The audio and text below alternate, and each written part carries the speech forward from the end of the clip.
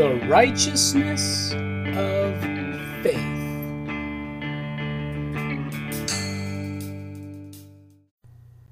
Father, thank you once again for your word of truth, your word of righteousness, your word of faith, your word of grace. Father, we expect to hear from you through your word right now as we open up the scriptures in Jesus' name. Now open with me to Romans chapter 4, and we're going to answer some more aspects of the question what righteousness is. Righteousness is. Righteousness is. Righteousness exists. Righteousness is who you are. And remember, last time we were talking that righteousness is a free gift of grace.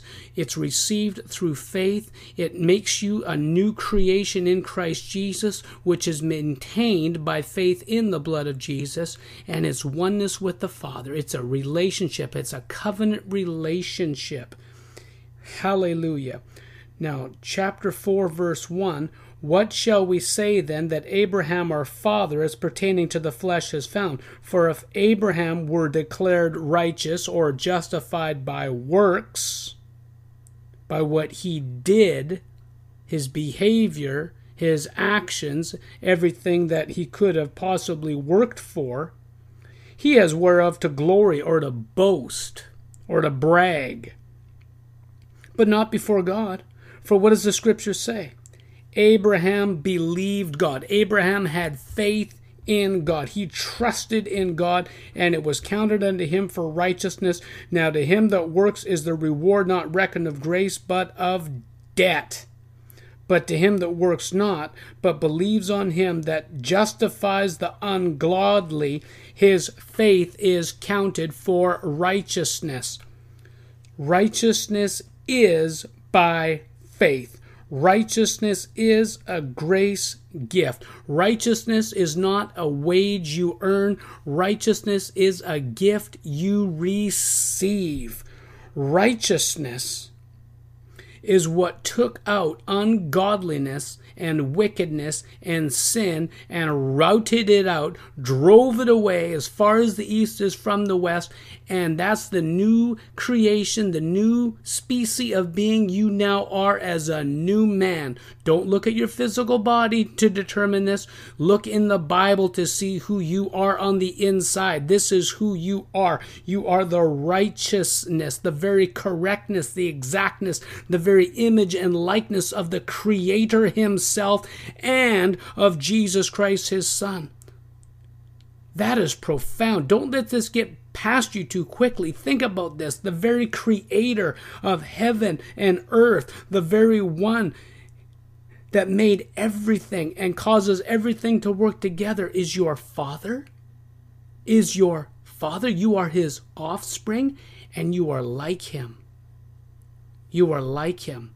You're not him, but he's training you and raising you and correcting you and perfecting you and developing you to operate and to function like him in many ways, under him, through Jesus, who is your head.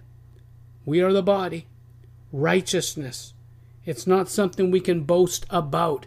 It's something we praise and worship him for. It's something we fear him with, and we honor him and respect him with this, and we endeavor to live like, think like, and exist like who we are. This is our nature, and we identify with who we are, and out of the abundance of that identity of our heart, the mouth will speak, and good things will come to pass. Now, verse 6 says, even as David also describes the blessedness of the man unto whom God imputes righteousness without works, saying, blessed are they whose iniquities are forgiven and whose sins are covered. Blessed is the man to whom the Lord will not impute sin. Comes this blessedness upon the circumcision only, or upon the uncircumcision also? For we say that faith was reckoned to Abraham for righteousness.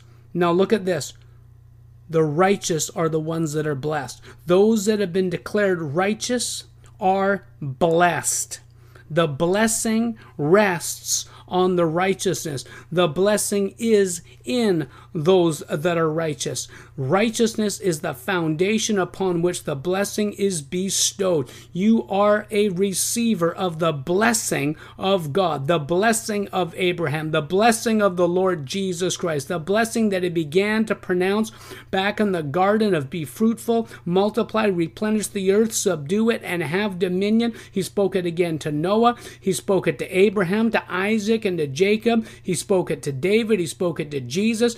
And Jesus has spoken it to you. Jesus Christ, it says in Acts chapter 3, was raised from the dead to bless you. Well, when he was raised from the dead, and you believe that he was raised from the dead, you were made righteous, and that blessing manifested on you. That blessing can now be contained by you and received by you. An unrighteous, sinful being, an old man, cannot contain that blessing. The blessing is too big. The blessing is too powerful. The blessing is too wonderful and extraordinary for an unrighteous man to operate in it, because it operates in the realm of faith and grace and love and purity and in oneness with the Father, not independent from him, but righteousness is dependent upon him. You cannot be who you are without him. The very fact that you are righteous means that you're joined to him. He didn't make you something and then just set you free and just you're off on your own. You'll never again be on your own. You are one spirit with him whom you're joined to. You're at one meant. Atonement, reconciliation, restored to favor, brought into right relationship with him, in the household of faith. Are you understanding this? That his blessing, his empowerment, his ability is on you to do like he do and to maintain what he gave you through gift. Blessing, ability, power, strength, that which causes multiplication, that which causes fruitfulness, that which gives you the ability to dominate the earth, not other men.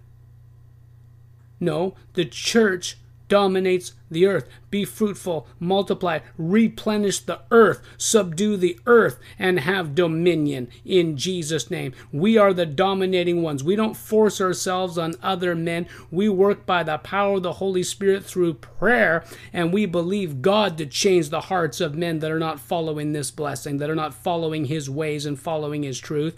And we do our part, and we dominate in our own homes, and we pray and dominate in society by getting out there and doing what we're supposed to do, and by sending our prayers out there and canceling and stopping and binding up the works of the devil and witchcraft and all that wickedness that's out there. But I'm telling you this, that when you were made righteous, you now became able to house, to hold this blessing, and this blessing now flows through your hands, it flows through your feet, it flows through your thoughts, it flows through your ideas, the way you think, the things you do succeed, you prosper financially, you prosper in your health, you're strong in the Lord and in the power of his might, you have the ability to stand against the devil himself and all of his mess.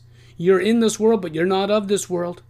They may be experiencing all kinds of nasty things, but when you follow hard after God, when you stay in communication with him and allow his blessing and receive from him how to operate in this blessing, you don't have to do what the world does. You don't have to go down with the world. And you certainly don't have to depend on them. You can be in this world and not of this world. You can be operating in this world and functioning out there in the world, having interactions, without doing it the way they do it, without depending upon them for the operation of it. The Lord will show you. Now look this, verse 8, blessed is the man to whom the Lord will not impute sin. Will not. That's a double negative. Will not by any means, ever, never, ever will the Lord impute or charge sin against those that are righteous and blessed. He won't do it. He won't do it. Sin will never be charged against you. That doesn't mean lasciviousness. That doesn't mean passivity. That doesn't mean just go on and not really care or not take any account of your actions. It's quite the opposite. In the fear of the Lord and the love of God will motivate you to do right, to be right, to think right, to act right. And when you do sin, when you do miss the mark, when you do act like the old man, when you do react to something that's wrong and do it in a wrong way, remember, he will not charge that sin against you. But you come to him for correction and you receive your direction from him. And if you need to forgive, or you need to repent, or you need to make right with other people, you do that. But as far as your relationship with the Lord God Almighty goes, he will not charge that sin against you. In other words, he's not going to punish you. He'll train you and he'll teach you, but he will not punish you for sin. Now this blessing is upon who? Those that are circumcised or those that are uncircumcised? Whoever has faith, the righteousness of God was given, and the blessing is on the righteous. How was it then reckoned? Was it when Abraham was in circumcision or uncircumcision? No, not when he was circumcised, not when he already had a covenant mark. That's what circumcision is, a covenant seal. We'll get to that in verse 11. He received the sign or the token or the mark of circumcision as a seal of the righteousness of the faith, which he had when he didn't have the sign of circumcision, the mark of circumcision, so that he might be the father of all them that believe, though they be not circumcised, that righteousness might be imputed unto them also. Let's keep going. For the promise that he should be the heir of the world was not to Abraham or to his seed through the law, but through the righteousness of faith. For if they which are of the law be made heirs, faith is made void, and the promise made of none effect, because the law works wrath.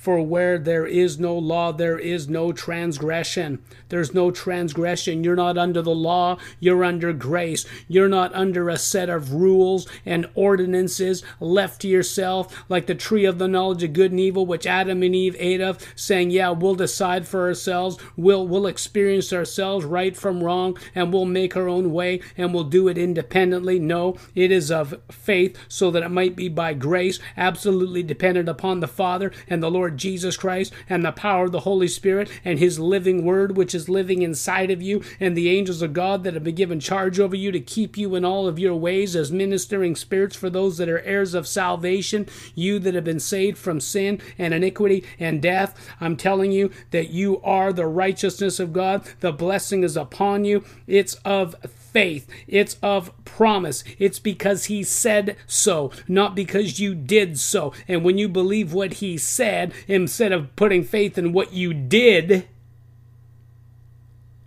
you will be and you will experience and you will have what he gave you, the righteousness, which is of faith. Are you understanding me? Are you following this? Go back to Romans chapter 4. Read these things for yourself. The blessing is on those that are righteous. The Father himself will not punish you for sin, but you must be corrected. You have to be corrected. You will mature. Now, this righteousness is not for any particular special group. It's for all people on this planet, from anywhere to anywhere, from the top of the world to the bottom, all the way around the middle and everywhere in between.